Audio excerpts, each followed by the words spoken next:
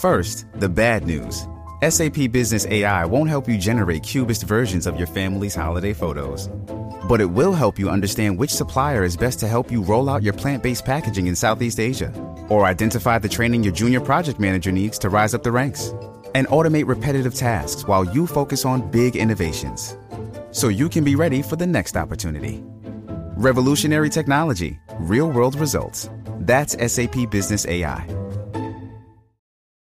This episode is brought to you by Paramount Plus. Get in, loser! Mean Girls is now streaming on Paramount Plus. Join Katie Heron as she meets the plastics in Tina Fey's new twist on the modern classic. Get ready for more of the rumors, backstabbing, and jokes you loved from the original movie with some fetch surprises. Rated PG-13. Wear pink and head to ParamountPlus.com to try it free.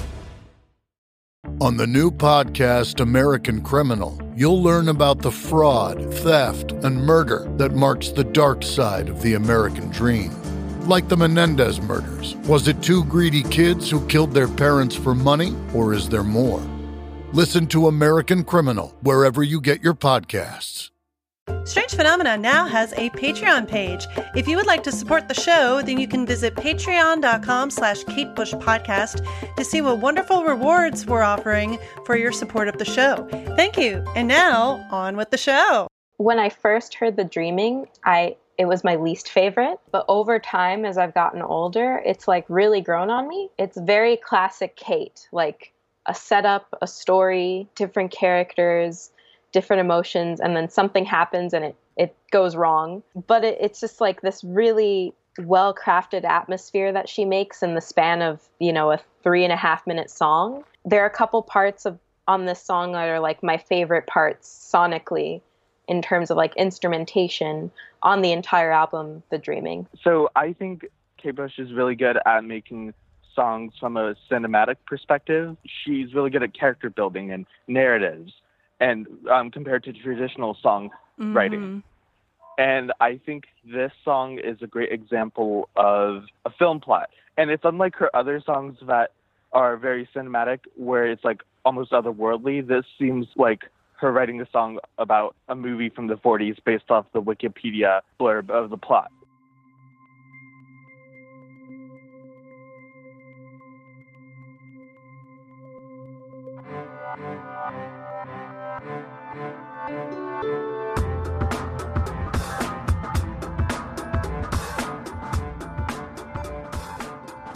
Welcome to Strange Phenomena, the music of Kate Bush. I am Cecily Link, and this week we're going to be talking about the second track from Kate Bush's album The Dreaming, called There Goes a Tenor.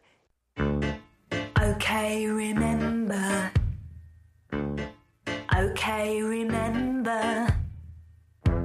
that we have just allowed half an hour to get into it and get out. The sense of adventure is changing to danger. The signal has been given. I go in, the crime begins. And with me to talk about the song this week, go ahead and introduce yourself. Hi, I'm Danny. I work in production and marketing at Mute Records, but I also make music under the name Danny Laundry. Hi, I'm Diego Ortega, and I've been a Kate Bush fan for a couple years. So how did we've gone back and forth in emails about how you became a fan, but tell the listeners how you became a fan of our lovely British songstress. Oh, God. So I think I first discovered Kate Bush when I was 8, because I was given a iPod Nano for Christmas. Mm-hmm. Or no, I must have been 10.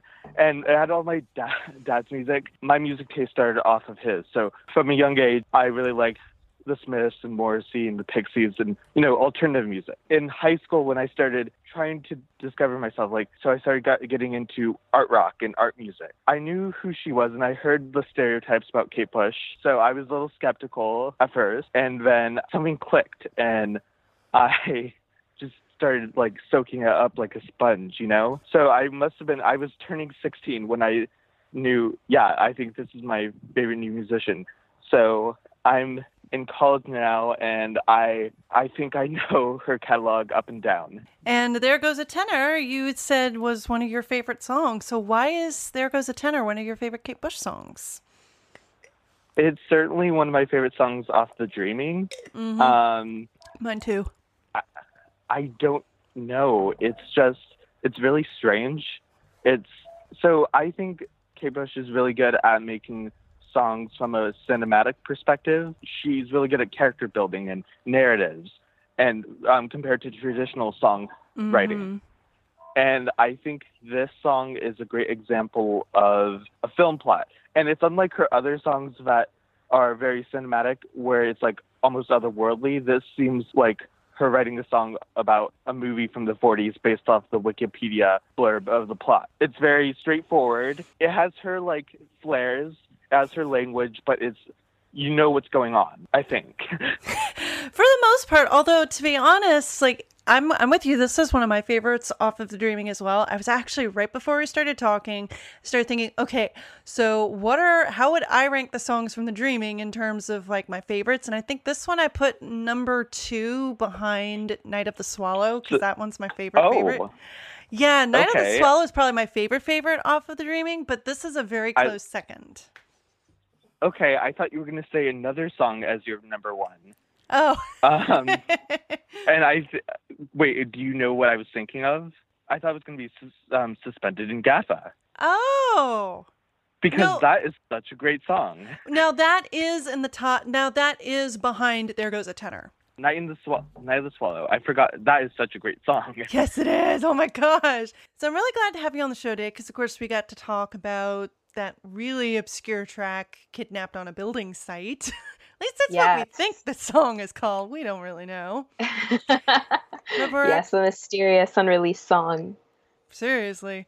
But today though, we're going to be talking about an actual album track that was officially released. Yes, and a single. In which we'll definitely get to, because, oh my goodness, quite a bit of little info about all that. So why is There Goes a Tenor one of your favorite Kate songs? When I first heard The Dreaming, it was my least favorite off The Dreaming. Interesting. Surprisingly enough. But over time, as I've gotten older, it's like really grown on me. It's very classic Kate. A setup, a story, different characters, different emotions, and then something happens and it goes wrong. Which seems to be kind of a theme, but it's just like this really well-crafted atmosphere that she makes in the span of, a 3.5-minute song, and this really driving story. And there are a couple parts on this song that are like my favorite parts sonically in terms of like instrumentation on the entire album, The Dreaming. So I think it's a kind of a unique one, So I really, that's why I like it so much. It's grown on me quite a bit. Very interesting that for you it was your least favorite, because for me it was the first one I latched onto. Really? Huh. This one and Suspended in Gaffa, I don't know why. Maybe it's because of the instrumentation being a little bit simpler and like the driving piano in it. I don't know. Yeah, no, that totally makes sense.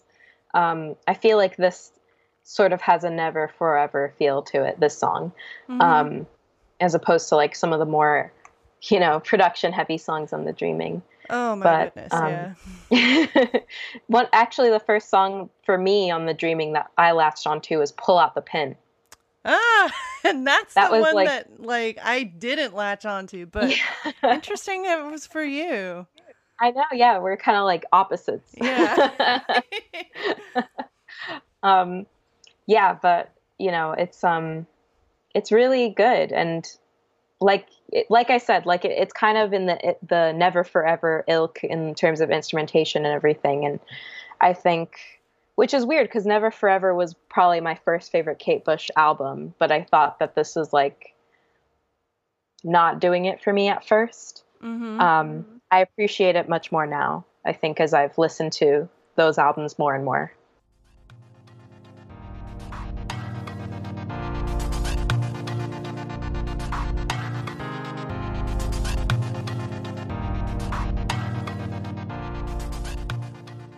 So yeah, this song was originally released on The Dreaming, and it was a single. It got released on November 2nd, 1982.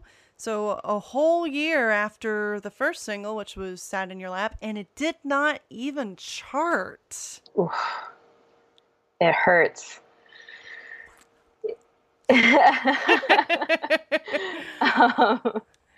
Oh man, yeah. It's like one of her least successful singles, which is crazy. For real. Like, okay, so this thing doesn't really have, it's not driven by a chorus, really, but I thought it was catchy. Yeah, for sure. It's a 1982 interview by Paul Gambaccini on BBC One. It's October 1982, actually. So I think before the single came out. Mm-hmm. But Paul Gambaccini says, I think this is going to be a real hit. It's got a lot of oompa to it. And Kate is like, are you really? I don't know anymore. Like, poor Kate feels like defeated, I guess, or is unsure. And I feel bad because it maybe didn't do as well, but it's still such a great song, Many of your tracks you have been writing from the point of view of a third person, not yourself or a lover. For example, in the one which is going to be a single, There Goes a Tenor, you take the perspective of a bank robber in a bank robbery that goes wrong. We're about to see a video of this done with some members of your group and a couple of members of your dance troupe. There Goes a Tenor. You blow the safe up.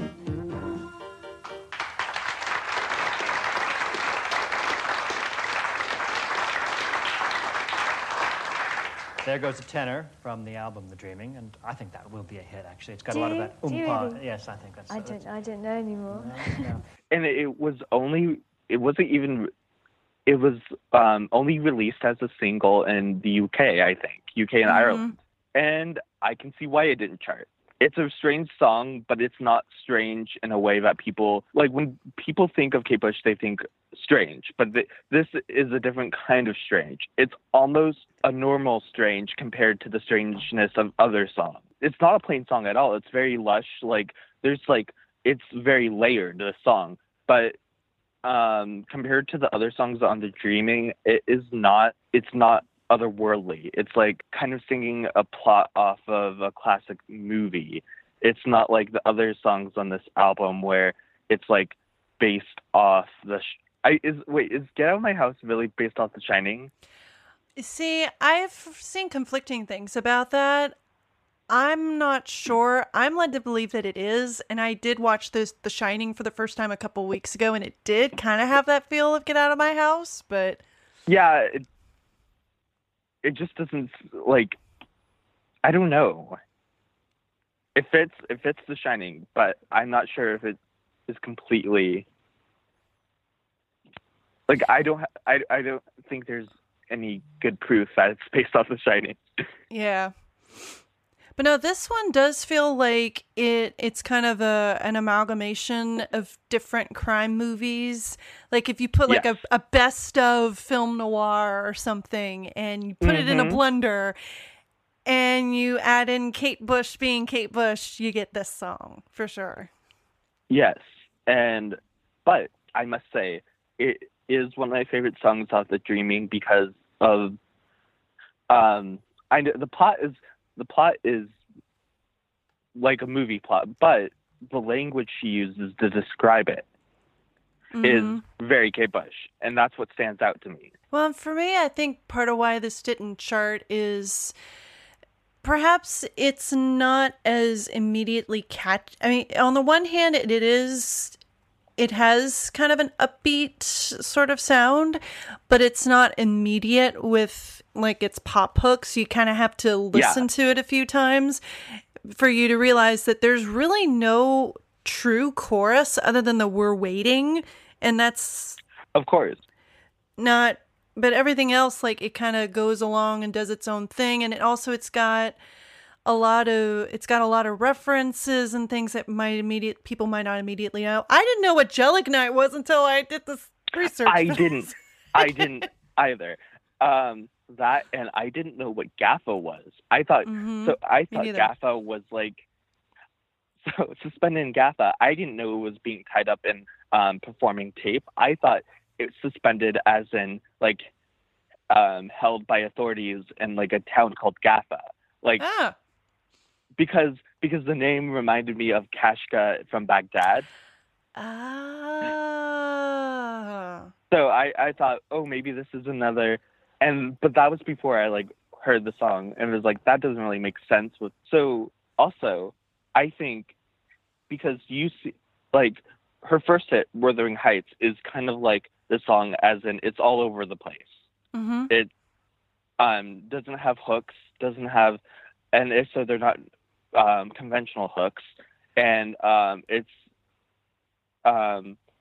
like her other songs that have references, but as this is her first time at the helms completely, it's a little different. It's a little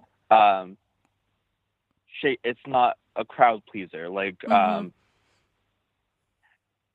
is it bad to say that Wuthering Heights doesn't chart on like my top 10 favorite Kate Bush songs? Absolutely not wrong to say, because it doesn't either for me. I never recommend it to people starting off. I think it turns people off. It's a gem once you cement yourself as a fan, but I think her works before this album are, I think I watched a documentary and it was called her vocal techniques, like very adolescent and like a gymnast, like a vocal gymnast. This is when it stops being that. Mm-hmm. This is when her voice becomes strong.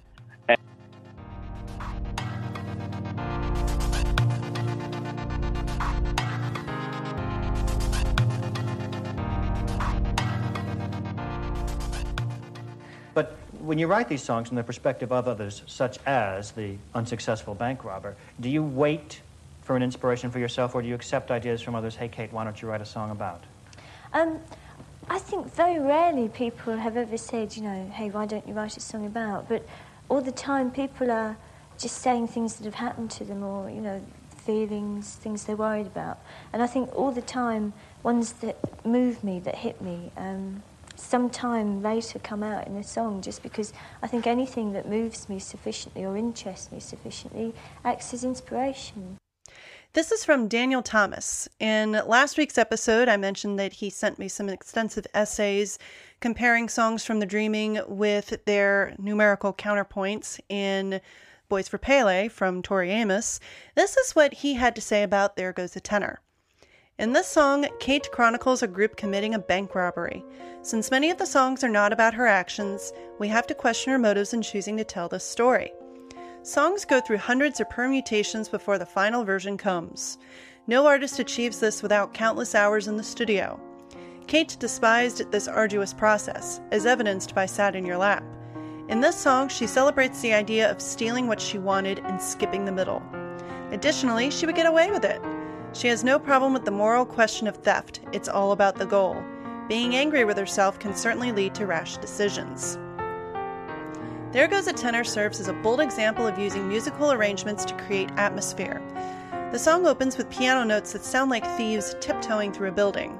In the We're Waiting break, the music sounds like the butterflies in the thieves' stomachs. Music has 5 senses, and although their styles are quite different, Tori Amos and Kate Bush provide opportunities to explore all of them. Kate bakes sweets and decorates cakes, each layer of frosting perfectly swirled into the next. No seams show, no crumbs, no burnt spots. Weight, measurement, bake time, Kate obeys it all. She plans and executes every bit of wonder in her songs. She leaves nothing to chance. Tori, however, she is the chef who throws oregano into the bubbles of stew. She knows nothing about timers, cups, or portions. The portrait of a typical song is a large, hefty pot filled with boiling liquid, red and steaming, rising and popping from the top. Stains all over the stove, a dirty spoon at the ready. She likes the dance of adding a dash of lyric and a fistful of drum. She lets it simmer, smell up the kitchen, waits for it to tell her it's done. These women have much left to say about this chapter, and thankfully we're only 2 songs into this voyage. There Goes a Tenor is a perfect song to lead us into the more sorrowful record on The Dreaming, pull out the pin. Yeah. Well, I get a real feel of this. So, I mean, we've got a basic story of a bank robbery. Got these bank robbers who've only ever done, I'm guessing, like small jobs, and they're about to do this big heist. Yes. And they're not sure if it's going to go right. They've been practicing it, but they're still afraid things are going to go wrong, and then things do get screwed up. And I get a whole sense of like Lock, Stock, and Two Smoking Barrels vibe, honestly. Like, you get these guys, they're only small town criminals. They haven't really done anything big, and then they go to do the big job, and then just everything gets screwed up. And especially like in Lock, Stock, and Two Smoking Barrels, all the criminals are from East London, so they got that Cockney. Yeah. And she definitely puts on a Cockney accent in this Very song. thick. Yes. In fact, so thick that, oh my God, I had to look. I did not realize what some of the lyrics were in this. Oh my God. Holy yeah, crap. that's understandable. Yeah, I like what she said in the Kate Bush Club newsletter. Like, she says, everybody synchronize watches. Remember, there's only half an hour to do the job. We've been rehearsing for weeks and nothing should go wrong. Let's run through it one more time. I go in and distract the guard. Frank's out the back in the getaway car. The sign on the door turns from open to shut. We keep them all covered. You blow the safe up. We grab the cash, make a hasty retreat, and tear across London using the back streets.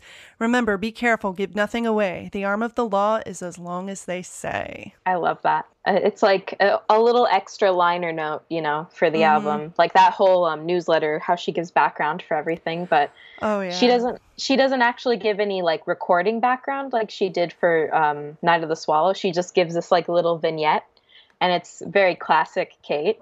Yeah.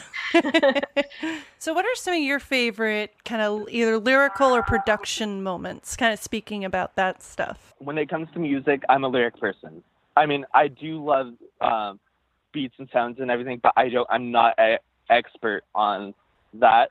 But I am a former AP Literature and AP Composition student, so I'm good with English. Cool. And I'm good with lyrics. I'm good with and what appeals to me about her music is the story element, the storytelling, the almost mythological components, the film, like how she sets up a song, the beginning, the conclusion, like the changes. What I love about this song is it's a dream. It sounds like a dream. Like you have, like she's talking about the crime, and then all of a sudden she's singing as if she just woke up and she doesn't know what's going on, and she's covered in rubble. And she's worried that she's been ratted out and she doesn't know what's going on. And it's like, so is this an untrustworthy narrator we're talking about? Is this one set event, or is it reality versus dream?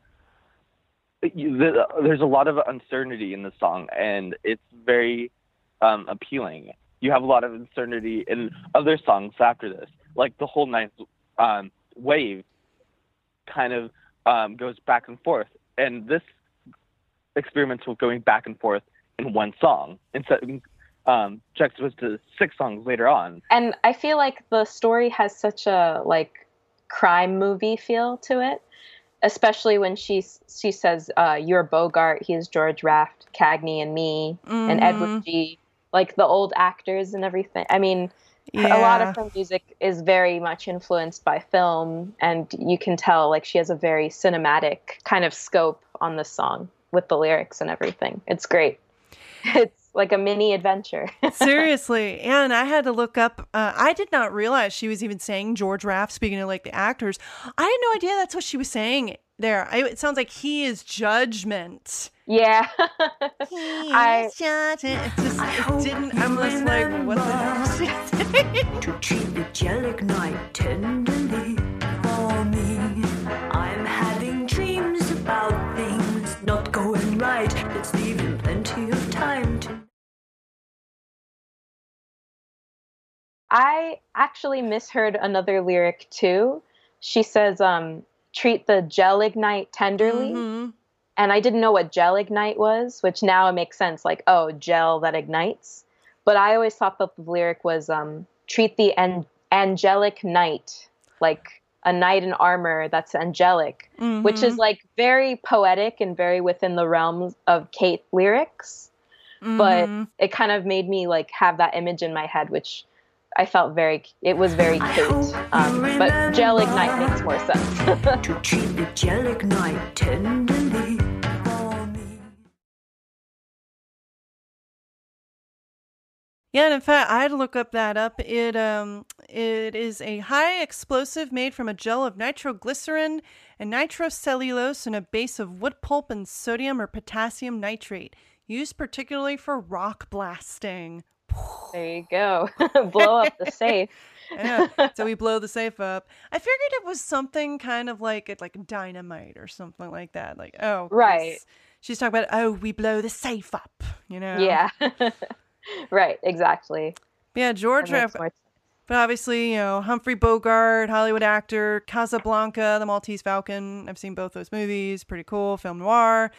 Yeah, George Raft was an American film actor and dancer identified with portrayals of gangsters and crime melodramas in the 1930s and 40s. A stylish leading man in dozens of movies, today Raft is mostly known for his gangster roles in the original Scarface. By the way, with Scarface, I only think about the Al Pacino version. Yeah, same here.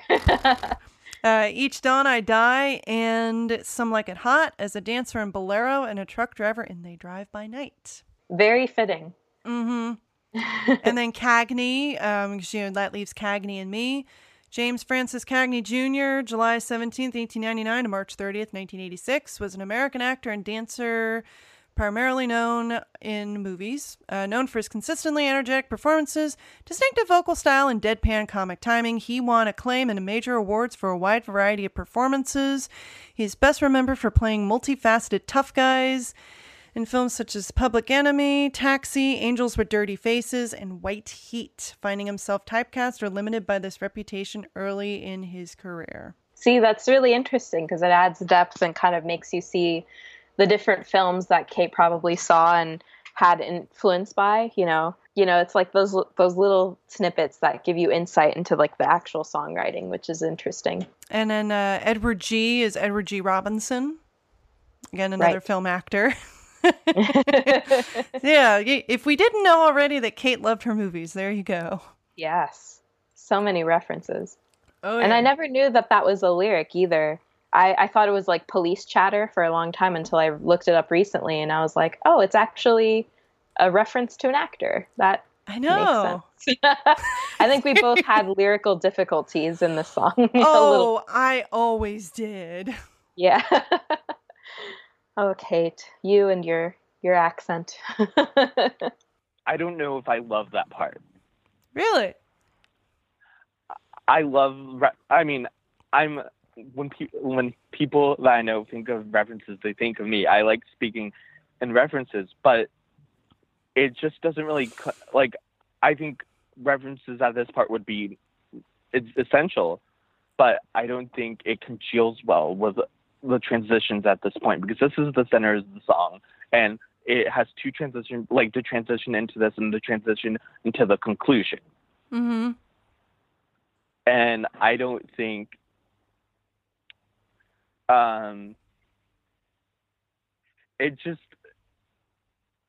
it would need better explaining, because I get it, like referring to actors who in film noirs, but maybe it's just because I wasn't raised on film noir. Like, I don't know what, other than Casablanca and The Maltese Falcon, I don't know what Bogart's been in or his characters were like. I don't know who Edward G is. So I don't know like the context of the characters that they are supposed to, like the character trait. I assume that all of them were actors. It's just I think she puts them there because, oh hey, these actors always played certain characters. Maybe she's referring to them as them because of their character trait. Yep, she is. So maybe Bogart is the charismatic George Clooney character. I don't know.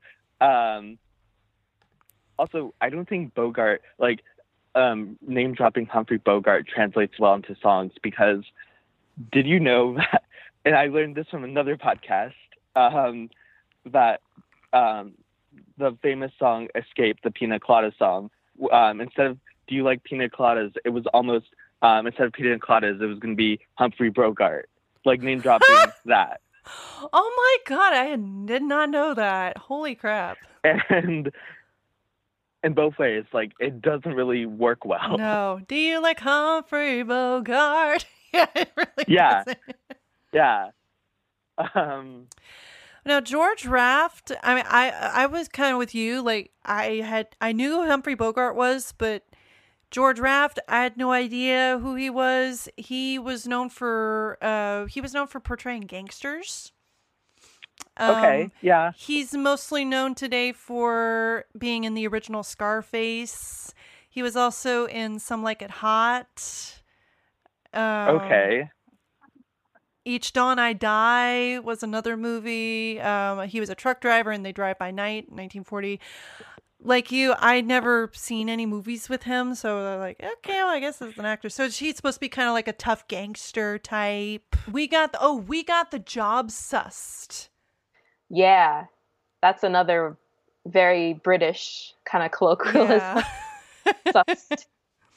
And the way she sings it, the job sussed. Very exaggerated. I mean, I thought that it was we've got the jobs used or something like that. Yeah. It's very hard to make out. I mean, it's sus is it's a British word for realize or grasp. It originated in the 1930s as an abbreviation of suspect or suspicion, apparently. Oh. I had no idea of that until about 30 minutes ago. Yeah, I mean, I've heard like suss it out, like kind of check and see if things are okay. I've heard it in that context, but you generally don't hear it like you have something sussed, I guess. Great lyrics, though. I think a very lyrically packed, like many other songs on The Dreaming, lyrically packed song. With me in film, like, I don't know, I'm not good with so-called Golden Hollywood, and I'm not good with mainstream film as of recently. I like to try to get into art house film and just like stay in that. But I do see a lot, and this is not the only song, and I know this person is a great influence. But I see a lot of Hitchcock in this. And I'm starting to get into Hitchcock, and I know Hitchcock is important to some of her songs, as like Hounds of Love is based off, like, the music video is based off a Hitchcock film, and they have someone portray Hitchcock doing a cameo. I'll have to watch that again. I'll have to watch that. I did not know that.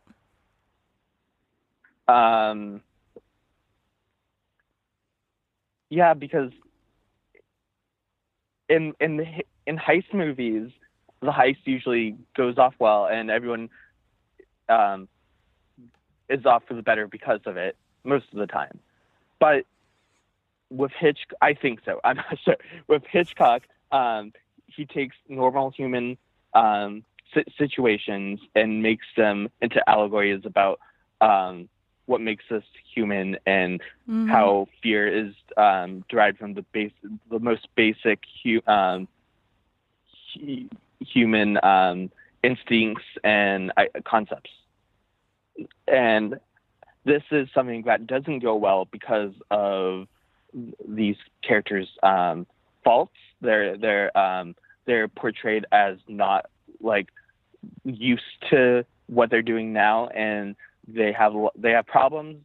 So it's not like classic heist movies where, oh, they're so cool. Oh, Patrick Swayze is cool. They're wearing president mats. They're gonna, like, it's gonna be awesome. It's not like that.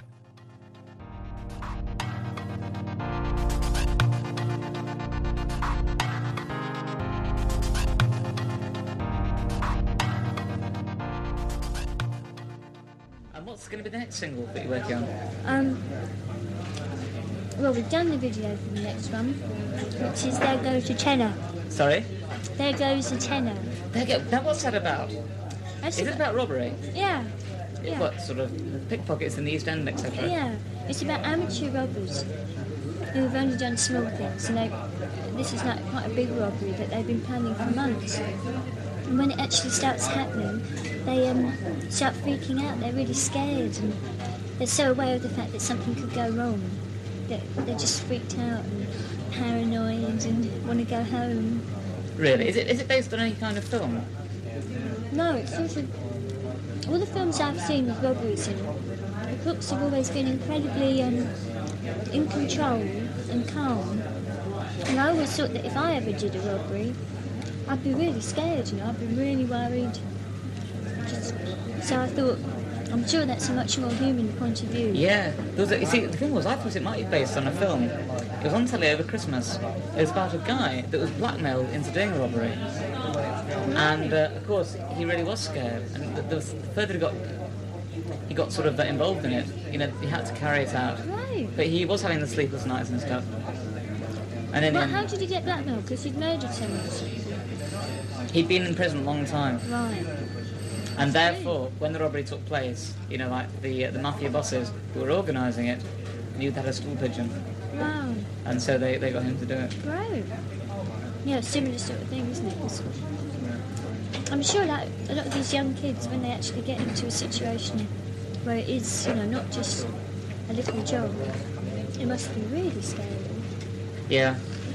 What made you think about it? I mean, are you have you run into these East End types before? Or? No, I think it's much more the thing of watching a lot of films, and I mean, things like Butch Cassidy and the Sundance Kid, there's lots of films where robberies take place, and yet they're glorifying them. They always make the robbery something very heroic and fun and risky and dangerous. Yeah.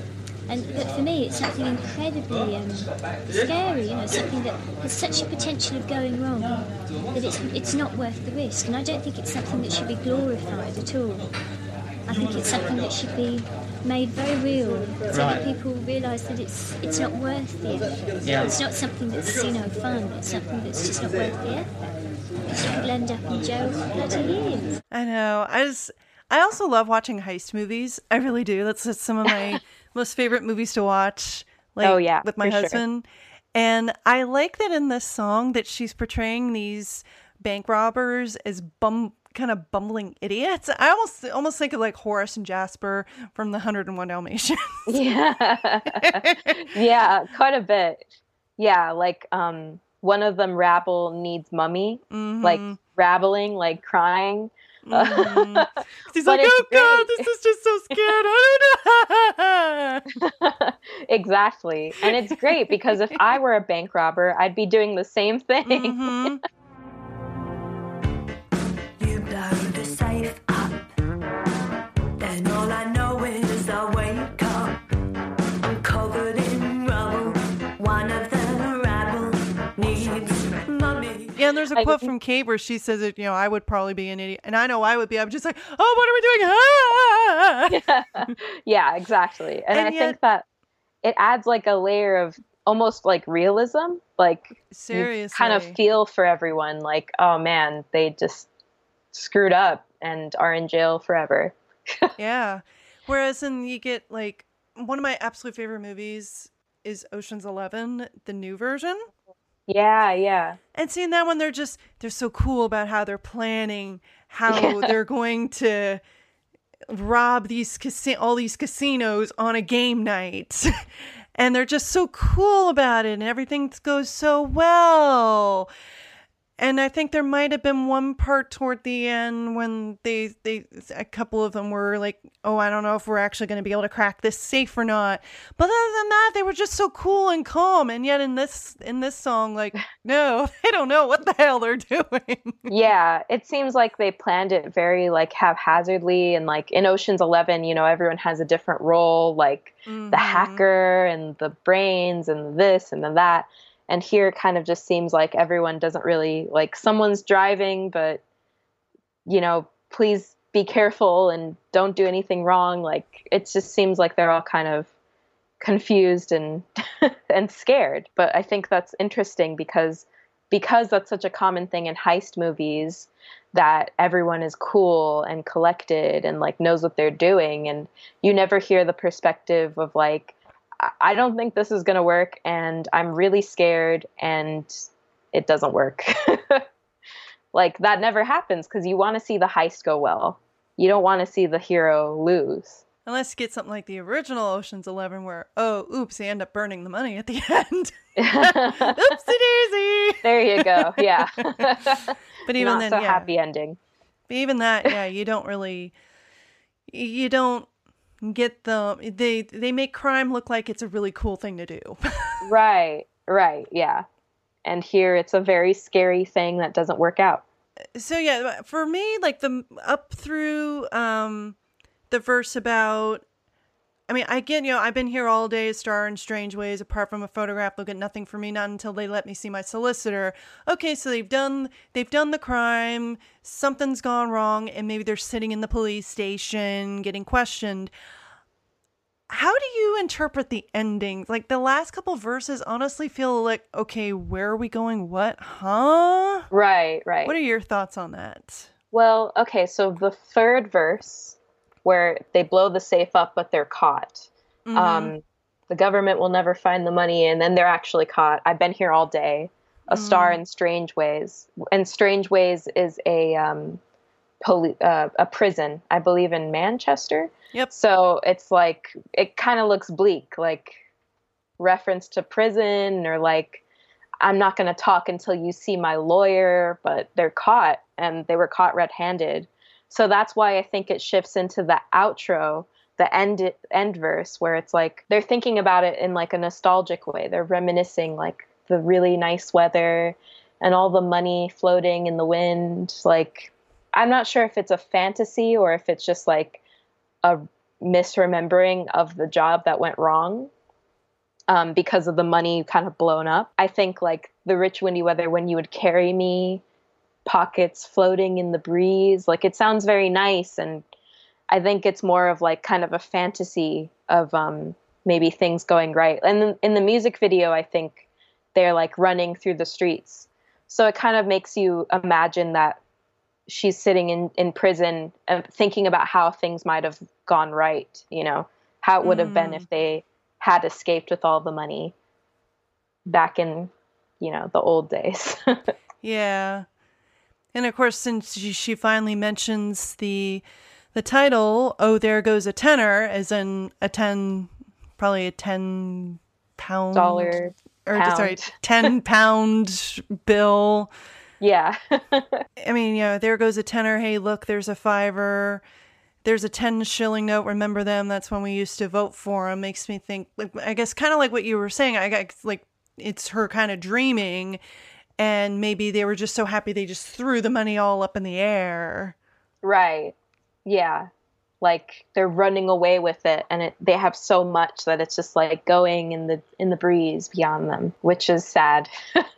And like, like in the music video, it seems much nicer, I think, than the reality where they, were totally caught red-handed. I've never quite been able to figure out the ending of the song, like whether it is one person I talked to about this song a couple weeks ago said that they think of it the ending like, oh, I remember that rich windy weather when you would carry me, pockets floating in the breeze.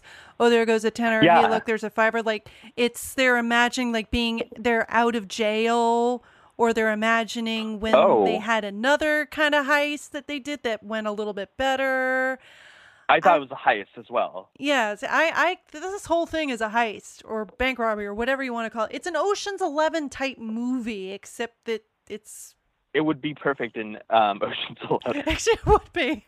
And I do like that she's kind of humanized these burglars. I mean, yeah, of course, they're criminals, but she's portrayed them as like these bumbling guys. And yet in every crime movie, I mean, we were just talking about Snatch and Lock, Stock, Two Smoking Barrels or Ocean's 11. And some of those other movies, the guys are very like slick and they know what they're doing and everything goes to plan. And they're just like, yeah, this is what we do. Instead of like, well, but aren't you going to be a little scared at all? Like, you're about to pull off a big crime here.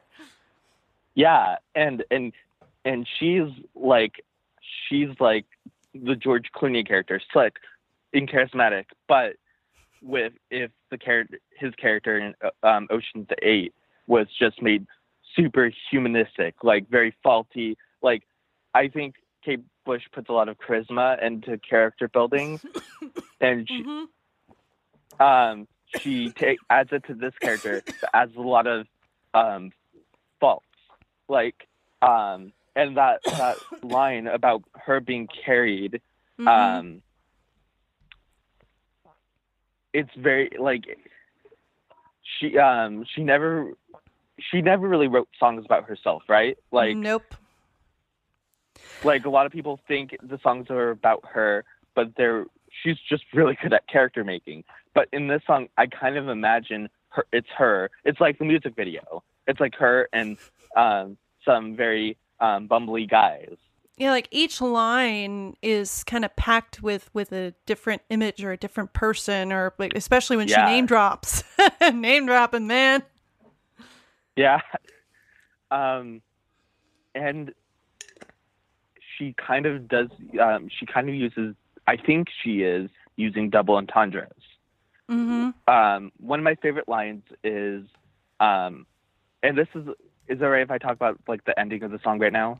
Oh yeah, we totally can, yeah. Okay. This is kind of in the section of like general lyrics and production sort of stuff, yeah. Okay. A Star in Strange Ways. Saying that she's kind of like, like she's going to be notorious. Also, Strange Ways is, I believe, a prison in Manchester. Yep. So A Star in Strange Ways, as in she's going to be one of the key criminals in Strange Ways. Yeah, and there's also a lot of like little asides in the lyrics, like when she does some of the name dropping, he's George Raft that leaves Cagney and me, and there's what about Edward G? Like, you don't even realize that's there until you go look up the lyrics. I do like that part. I like when she experiments with callbacks. I mean, I don't think this will. I think Waking the Witch kind of has like talking to another person, like. But when I think of Kate Bush and callbacks, I think of Constellation of the Heart. And this is kind of like, it kind of seems like, I think this song is very interesting because it's her mature career. This is a stepping stone to everything after. Like, you can see just parts of the song in her hits and her like very important works. It dates back, like, this is when EMI is starting to give her full control. This, I mean, I know why this album kind of flopped. It's because she was starting to mature, but this was her first time on her own. And this song is an example of why it didn't chart, is because it has little bits of elements of all of her charting songs after, but it's all premature. It's all half-baked. Yeah, this was kind of the album where she went, oh, I've got the Fairlight, and I'm just going to let my imagination loose and put in everything but the kitchen sink. Maybe even the kitchen sink on part of a song, you know? Yeah. And she hasn't kind of learned to kind of edit it, you know what I mean? But, I mean, and about Constellation of the Heart, without the pain, there would be no learning. I mean, this was, I think this was an album that took an emotional toll on her. She shut herself off from media until 1985, so like 3 years. But what she made after this, I mean, Hounds of Love is such an important album, and I think we wouldn't have had it unless we had this album, and primarily a few songs. This is one of them. This, Suspended in Gappa, Night of the Swallow, I think Leave It Open, and Get Out of My House. I think that, but you see, like, this song is really interesting because you see, like, there will be little snippets. It's like, oh, this sounds like this song. After that comes after this. Mm-hmm. And that's why I love it.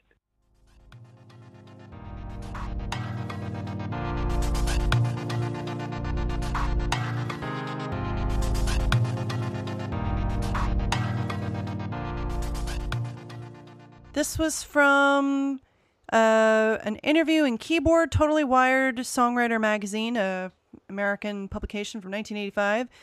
She says, that was written on the piano. I had an idea for the tune and just knocked out the chords for the first verse. The words and everything just came together. It was quite a struggle from there on to try to keep things together. The lyrics are quite difficult on that one because there are a lot of words in quite a short space of time. They had to be phrased right and everything. That was very difficult. Yeah. It makes me wonder if that little vignette that she had in the that Homeground issue, if maybe those were like demo lyrics or something before she kind of fixed them because of the fact that they rhyme. Mm-hmm. And I can imagine that it was very hard to get the structure right, especially with like the pre-choruses and then the choruses, like, all my words fade, what am I gonna say? Like, it kind of, it is a lot. It's like Suspended in Gaffa, which kind of leaves you breathless in between the verses. There's a lot she packs in. So I can totally imagine that this took quite a bit of tweaking. But even though production-wise, it's pretty simple. I mean, you got the drums, got her old friend Stuart Elliott, her boyfriend Del Palmer playing bass. She's playing the Fairlight and the piano and the Yamaha CS80 for as far as keyboards go, and the Synclavier from Dave Lawson. But I mean, actually, production-wise, it's a pretty simple song. Yeah, well, I can tell that she got the brass from the Yamaha CS80. I remember reading in Under the Ivy that was like kind of the brass also in the demo for Sat in Your Lap was CS80, but she couldn't get it right on the recorded version. Yeah. But she really liked the brass noises on that synthesizer at the time. And the Synclavier is kind of it's a little similar to the Fairlight, and I think it's sample-based. It's also a synthesizer that was new at the time. It was famously used in Beat It in the intro, that dun, dun. That's a Synclavier demo. Oh, I did not know that. Yeah, it's a really cool instrument. And, Michael Jackson used it. Thomas Dolby used it. It was a part of the hardware of the time. And that's what's used in the We're Waiting part, that kind of like atmospheric synth that comes in and out. I love that. Oh, I love that part too. That is like, well, that's the part that I mentioned, like sonically on the album, is like one of my favorites because it so perfectly and like encapsulate the anticipation that they're feeling and the anxiety. Like, we're waiting, and it like ebbs and flows in that way. And the Synclavier sounds amazing, super dreamy, super lush. Such a cool moment.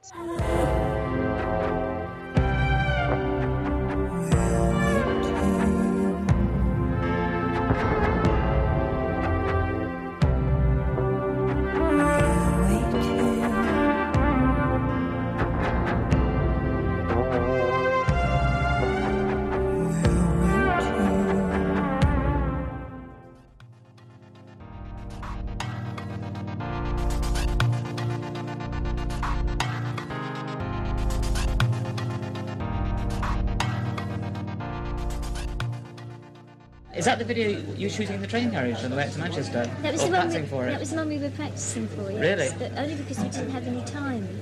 Because that show came up at the last minute. Right. And we were planning to rehearse all that night, so instead of doing it in the studio, we did it in the back of the train like this. It's really fun. And how many of you were there, sort of, in that girls' van? There were just the three of us. They cleared it out for us. It was really great of them, actually. What, They yourself? were sort of, each station we stopped at, there'd be various guards who'd pull the window down and go, all right then, because they're just checking us out. And it's great, they cleared all the post and chickens and pigs and all the things. Really? And they Get just, some odd things, don't you? so it was completely empty carriage. It was beautiful. The only thing was we could hardly hear the tape recorder because the noise was so bad. Right. So we were more or less having to sort of keep checking that. And it was very hard to stay stationary at 150 miles an hour. And that kind of dance somehow can get incorporated to a film about a robbery. Yeah. That should be interesting. See, one of the bits in the song is all about waiting, and how, like the first time they're just waiting for something to go wrong. And the second time they're just like waiting for the guy to blow the safe up. Because when he blows it up, there's so much that could go wrong. And it's like a dance routine that's like based on waiting. And so it's like this sort of thing where it's like, you know, just all these ideas of people waiting. And the rest of the dance is more acting out what the story says, really. It's not so much a dance at all. Do you think this one's going to be more successful than the last one? I don't know. I don't know what to think about singles anymore. Was it your idea for it to be a single? What, There Goes a Tenor? Yes, I think I was in full agreement with them. But I think I've reached a stage where, because the dreaming didn't work, we all felt, especially from an airplay point of view, that in order to get airplay, which you need for a single to work, that we should go for one that was more obvious. And there's no doubt that There Goes a Tenor is one of the more obvious songs. Not that there are a lot on the album that are obvious. No. So we're just going for this and see what happens. So what do you think of the music video? I really like the music video.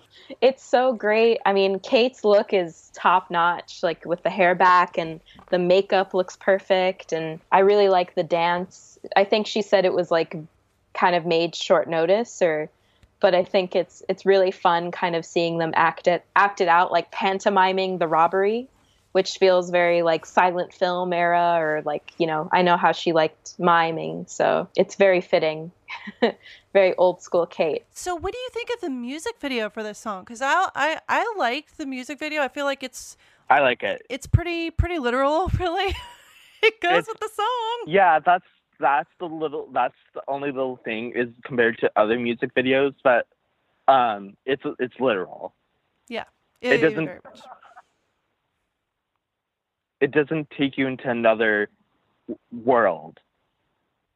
But I do like it. I think the people with her in that music video aren't those like the dancers from like the Tour of Life. Mm-hmm. And the Dreaming. And the Dreaming title song, yeah. But the music video director was somebody named Paul Henry. He also did the music video for the title track. Initially for that one, she was interested in a director of Hawk the Slayer, Terry Marcel, to direct the video, but he wasn't interested, so he suggested Paul Henry instead.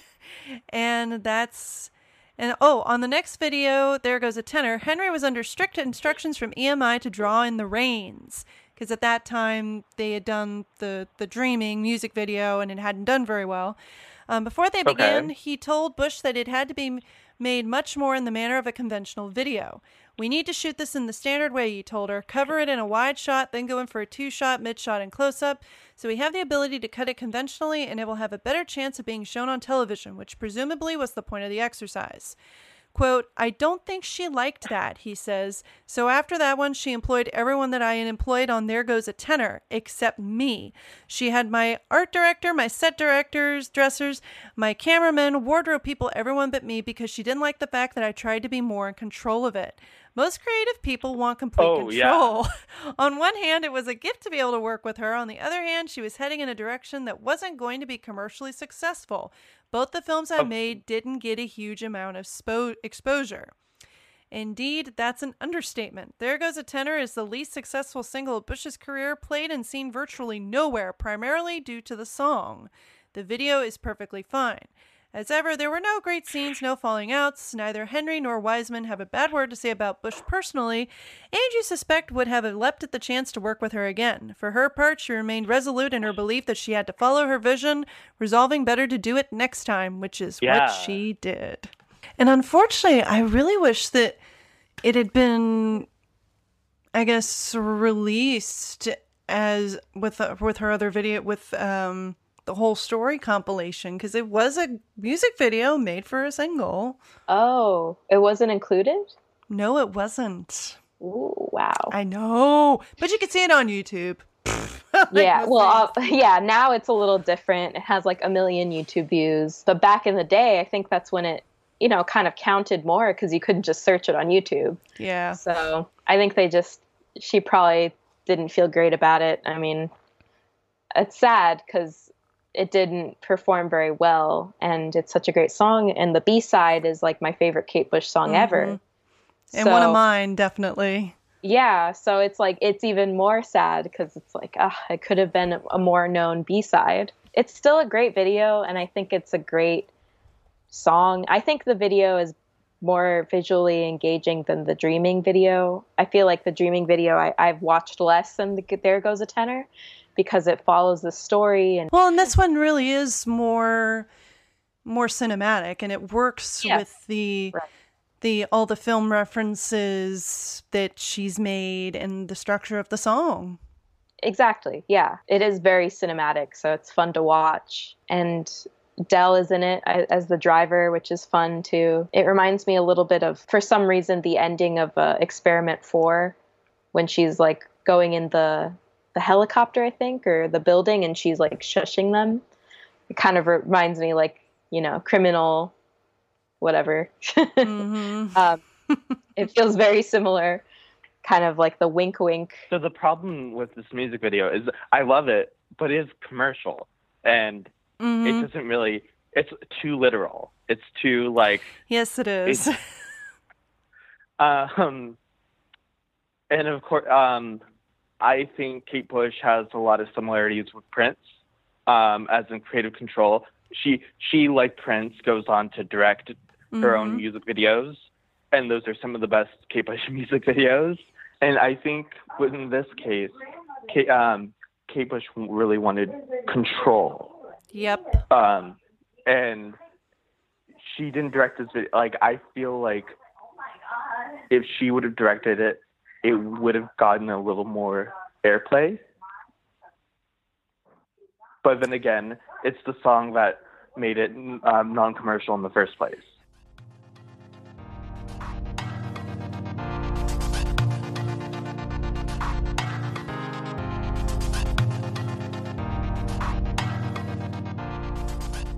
So I didn't know about this until right before we started talking.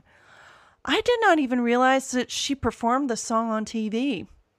Yeah, she did. Like once. Yeah, it was just one time. She did this on Razzmatazz. Yes, that makes sense.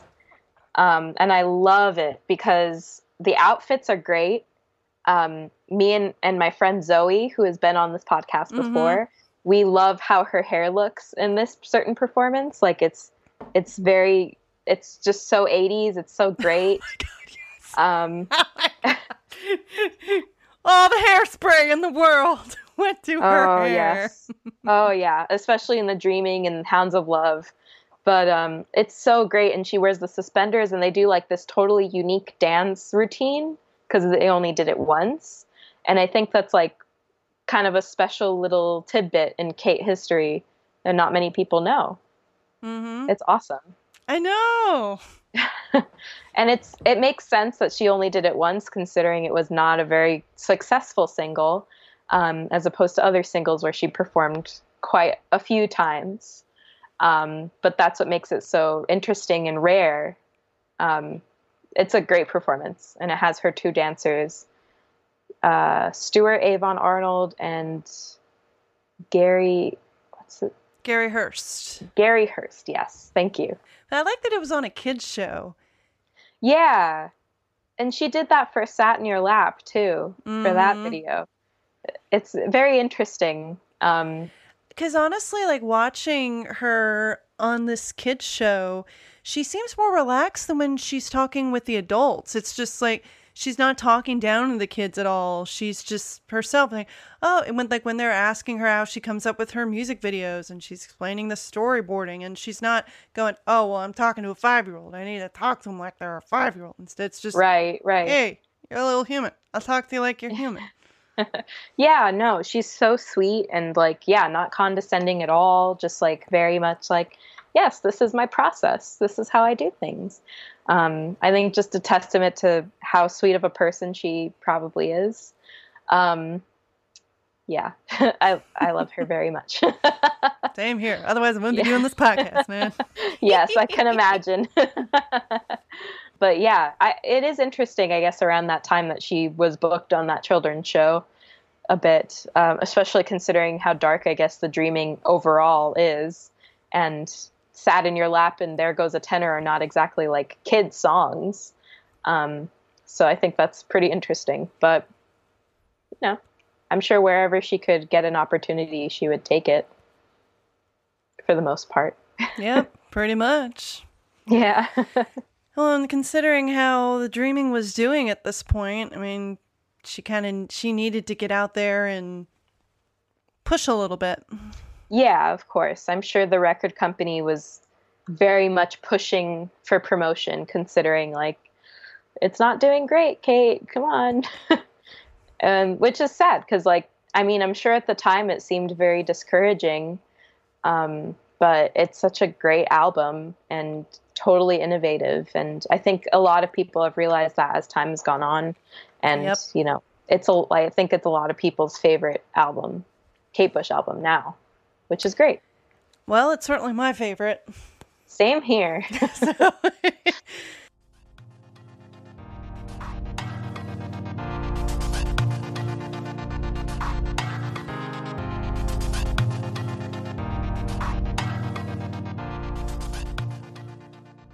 Well, I think we pretty much covered everything for There Goes a Tenor. Yeah, I think so too. Well, it was great talking about it. Yeah, thank you so much for being on the show, of course, as always. Thank you for having me. I love to talk about Kate. Yes, me too. That's why I have the show. Well, thank you so much for being on the show today. It was great to talk to you about There Goes a Tenor. Yeah, great to talk. Great talking to you about it.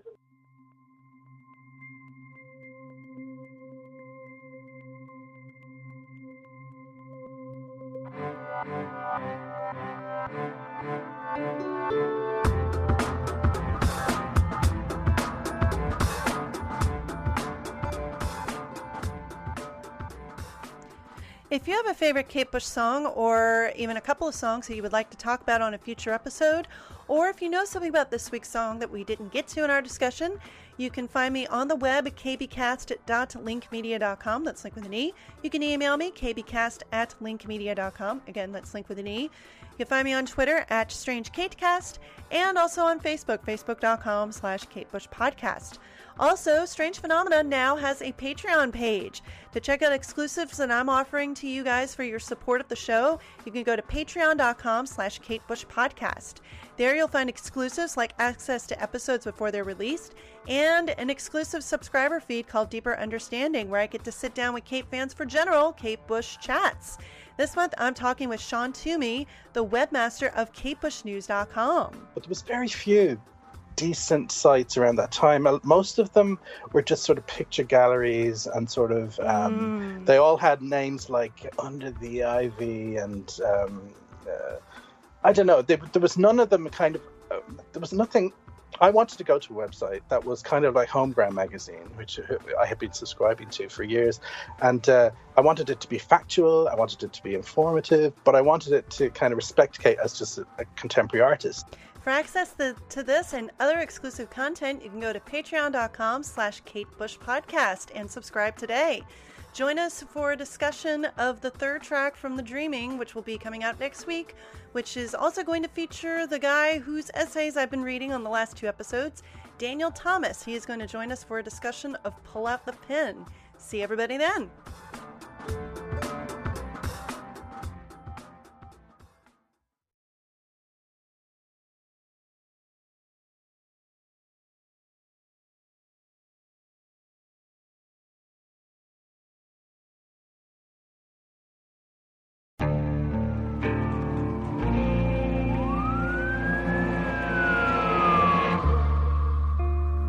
What would you do to achieve the American dream? The big house, the happy family, the money. 911, what's your emergency? Would you put in the hours? Would you take a big swing? What's the problem? What's the problem? Would you lie? Would you cheat? Were they shot? Were they shot? Would you kill? Yes. My mom is dead. My mom is right there. From Airship, the studio behind American Scandal, comes a new true crime history podcast. I'm Jeremy Schwartz, and I'll be taking you inside the minds of some of our most notorious felons and outlaws, exploring the dark side of the American dream. In my new show, American Criminal, you'll meet the picture-perfect brothers who killed their parents, the thief who stole babies, the crypto king who siphoned off billions, and plenty more. From assassins and gangsters to killers and con artists. Whatever the case, whoever the criminal, you don't know the full story until now.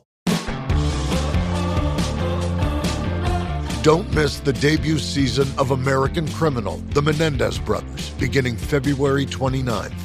Listen wherever you get your podcasts, or to get early ad-free access to the entire season first, plus hundreds of other ad-free history podcast episodes, subscribe at IntoHistory.com.